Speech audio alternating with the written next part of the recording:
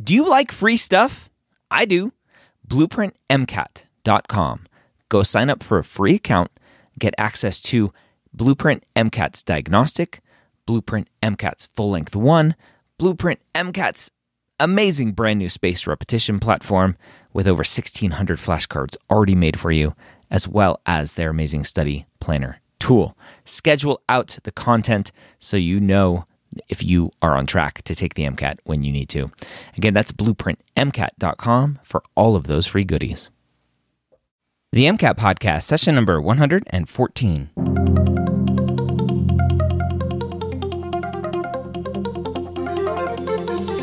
A collaboration between the medical school headquarters and Blueprint MCAT. The MCAT Podcast is free MCAT prep to help you understand the MCAT, teach you how to break down questions, and give you the skills and confidence to get the score you want on your MCAT test day. Learn more about Blueprint MCAT at blueprintprep.com/MCAT. Welcome back to the MCAT Podcast. My name is Dr. Ryan Gray, your host here every week, where I have an amazing discussion with a member of the Next Step Test Prep team. Historically, it's been Brian Snedeker, but now we have Clara for the last several episodes, as Claire brings us through the final stretch of Next Step Test Prep, Full-Length 10 and beyond. We're covering the MCAT Podcast, CARS passage number 6 in this episode. Enjoy. All right, Clara, last week you were merciless with the passage, or I guess Next Step Full-Length 10 was merciless, if that's the right word, for just dominating me. I think I got one right out of the 4. Hopefully this week is a little bit better.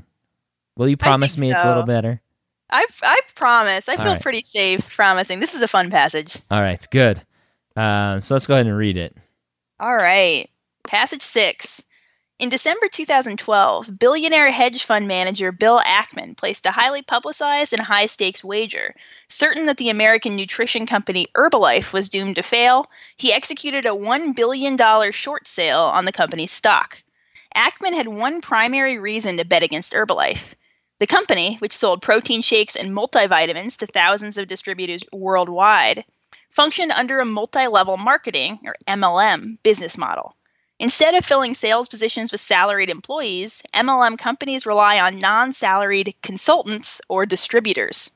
Consultants earn a commission for products sold, but most rely on a separate, much larger source of income, bonuses or additional commissions paid as a result of sales made by their recruits to the company. This model had convinced Ackman that Herbalife, along with other MLMs, was nothing more than a pyramid scheme, an illegal business model in the United States and many other countries. Ackman's claim certainly was not without support. MLM-style businesses have existed since at least the 1920s. In fact, one longtime MLM, cosmetics company Avon, was founded as the California Perfume Company in 1886. Throughout this long history, hundreds of thousands of consultants have lost money, often due to large or regular purchases of inventory, initial fees, or travel expenses associated with motivational events. The Statistic Brain Research Institute estimates that of more than 18 million individuals directly involved in MLM businesses, 99.7% lost money. Many of these individuals were attracted to these opportunities by promises of dictating their own schedule or being their own boss, and a large proportion were mothers or fathers, some of whom went into significant debt to pay for their future business. In recent years, some MLMs have been accused of encouraging consultants to take out loans to pay for inventory that they often fail to reimburse if the consultant chooses to leave the organization. Nevertheless, vocal supporters of MLM businesses certainly exist. Tiffany Ruiz, a recent recruit to Cutco Corporation, an MLM oriented around sales of kitchen knives, vehemently defends the controversial business model. "You get out what you put in," said Ruiz. "Plenty of consultants lose interest quickly, and of course they suffer a financial hit. But the network associated with Cutco is amazing, and I get to keep a portion of the sales from everyone I recruit." In fact, Ruiz's recruits, or downline, are non-existent as of yet, but she feels certain that this is about to change. With an established downline, she'll be able to start earning back her initial investment, used to acquire a set of knives for demonstrations to potential customers. All right. Oh, all right. Well, first of all, I love Cutco since I sold Cutco in college. And if all of you are in college right now listening to this and you're looking for some money, I recommend going and selling Cutco because being a salesperson is or having those skills is an amazing skill to have. So anyway, I'm not pushing the MLM world on you though. It's funny. I've never really. It's just a complete aside. I've never really thought of Cutco as an MLM, although it is. I guess I never got high enough up to the ranks to start recruiting people under me. But anyway. Cutco is more focused on sales than recruiting. So they, there's some variation, but this will be a good exercise in answering questions outside of your own knowledge, right? Yeah, it'll be interesting. All right, so question 31. Mary Masterson, a friend of Tiffany Ruiz, works full-time as a consultant for Herbalife. All of the following individuals are expected to benefit from the sales of Miss Masterson's downline, except A, Miss Masterson herself, B, Bill Ackman, C, Herbalife upper management, or D, the downline consultant who made most of the sales but who joined Herbalife only a month ago. So the question is, all of the following individuals are expected to benefit from the sales of Miss Masterson's downline, except. So Miss Masterson's downline are all the people who are selling under her, who she recruited. Their sales are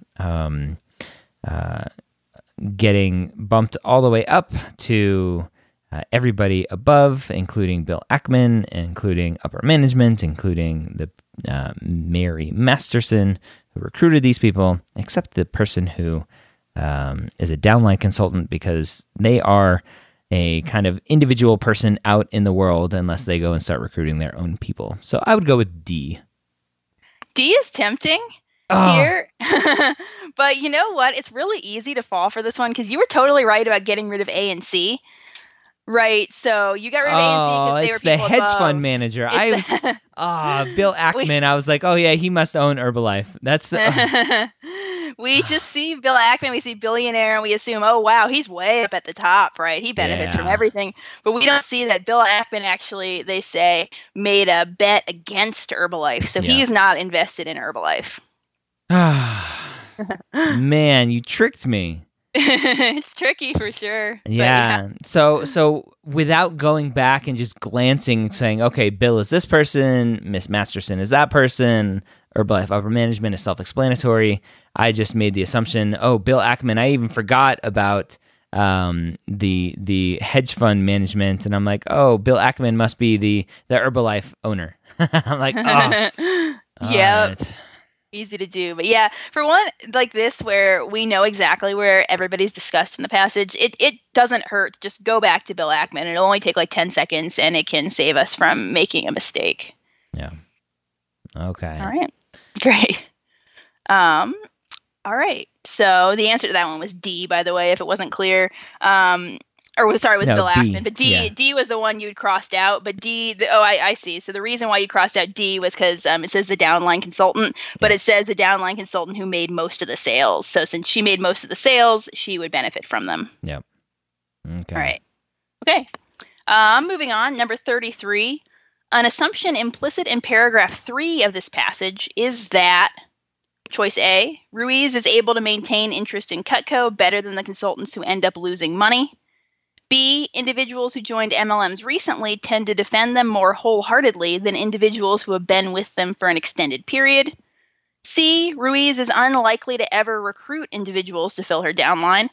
And D, Ruiz is unlikely to earn back the value of her initial investment through direct sales alone. All right. Assumption implicit in paragraph 3. So paragraph 3 is all about Tiffany Ruiz. She's a recent recruit. She defends the business model. You get out what you put into it. Plenty of consultants lose interest quickly. They suffer a financial hit. The network associated with Cutco is amazing. I keep a portion of the sales of everybody who I recruit. And she says that her downline is non-existent, but she feels certain that is about to change. All right, so assumption implicit. So Ruiz is able to maintain interest in Cutco better than the consultants who end up losing money. That's potentially it because she's like super passionate and interested. So I'll keep that one in my back pocket for now. Individuals who joined MLMs recently tend to defend them more wholeheartedly than individuals who have been with them for an extended period. I'm not sure that they're trying to tell us that, so I'll leave that one for now. C, Ruiz is unlikely to ever recruit individuals to fill her downline. She's saying she's about to change that, so I wouldn't say that one. And Ruiz is unlikely to earn back the value of her initial investment through direct sales alone. Again, I wouldn't say that because it says she'll be able to start earning back her initial investment used to acquire the set of knives. So I would go. I would go with A. I think that she's able to maintain interest in Cutco better than other consultants who end up losing money. So this one is an exercise in reading carefully because A is not correct, but I can see why you picked it. But the correct answer here is actually D.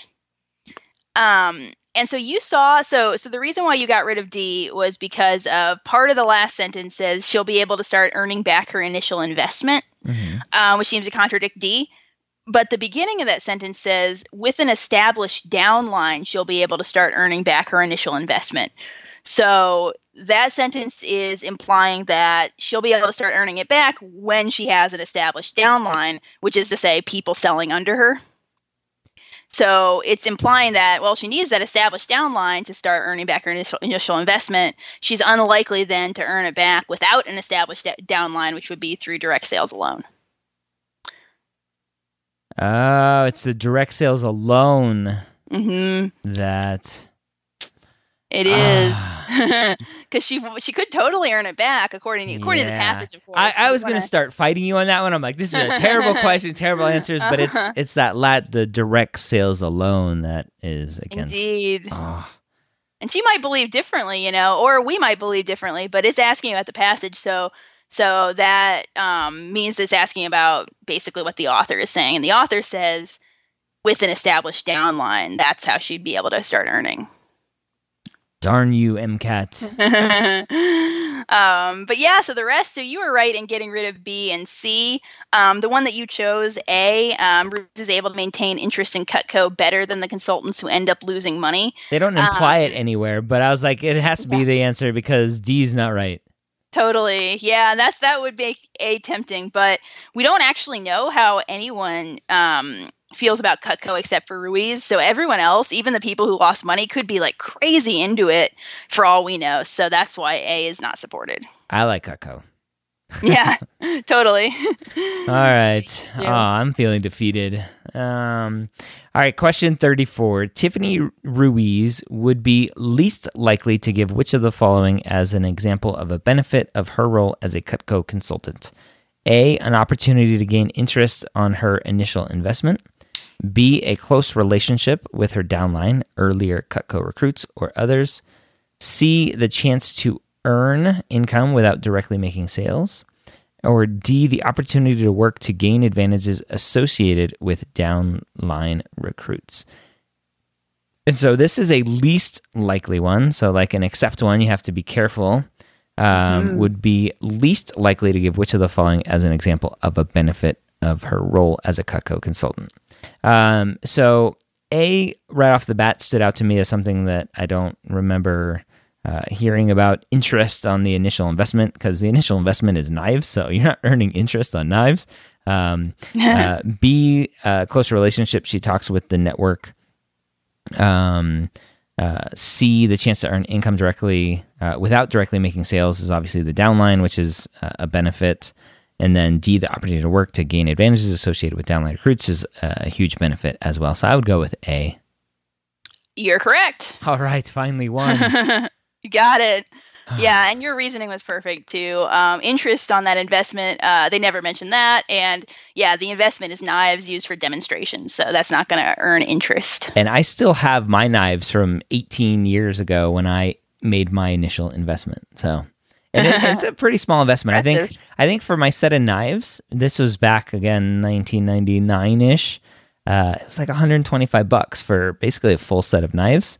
that costs probably $600, $700, $800. So pretty small. Wow. Not bad. And they're still working today, full guarantee. And I just had them sharpened last year for free. Had a Cutco consultant come out. So that's my sales pitch for Cutco. Anyway. Awesome. All right, one more. So number 35, which of the following is most likely to be a defining feature of a pyramid scheme? A, its business model is illegal in the country where the business operates. B, recruiting customers to the company is encouraged with high bonuses or commissions. C, a key aspect of the business model involves recruiting increasing numbers of participants. Or D, nearly all early investors in the business lose money. So the key here is the defining feature, right? So some of these are true, right? Pyramid schemes being illegal in countries. The high bonuses and commissions, sure, that's always a fun feature of a pyramid scheme, potentially. So the defining feature, though, I would say, based on what the passage says, and maybe this passage is harder because I'm drawing too much on maybe personal knowledge instead of just reading the passage, but the answer that really stands out to me is a key aspect of the business model involves recruiting increasing numbers of participants, because that's how it works, is you just get more and more and more people, and hopefully one of those will make some sales. So I would go with C here as the defining feature. C is correct. All right. Yeah. Finish strong here with those two. Yeah, not bad. Yeah, it's tempting to use outside knowledge to and that can be definitely harmful when you're answering questions. But here we don't. Here it's not too risky because defining feature of a pyramid scheme, that's kind of a general question. We know the whole passage was, kind of focused on this idea of recruiting others and having a downline. So C makes sense. And all of the rest aren't necessarily true, right? It might not be illegal in the country where the business operates because the passage actually said pyramid schemes were illegal in the United States and many other countries, but not all countries. And in addition, that's not a key defining feature of the pyramid scheme business model. And then same with B, the high bonuses or commissions. And then D, nearly all early investors in the business lose money. Well, we know that from the passage, 99.7% of people as a whole involved in MLM businesses lost money, but we actually don't know anything about early investors. They could have made a lot of money. So we are safe going with C. All right. That was a good one. That was hard, but good. Totally. All right, so there you have it. Again, that was CARS Passage 6 from Next Step Test Prep Full Length 10. If you haven't yet looked into full-length exams for your MCAT prep, go to nextsteptestprep.com and check out all of the tests that they have to offer, all 10 of them, which you can get at a discount using the promo code MCATPOD. That's MCATPOD at nextsteptestprep.com. Have a great week. We'll see you next time here on the MCAT Podcast.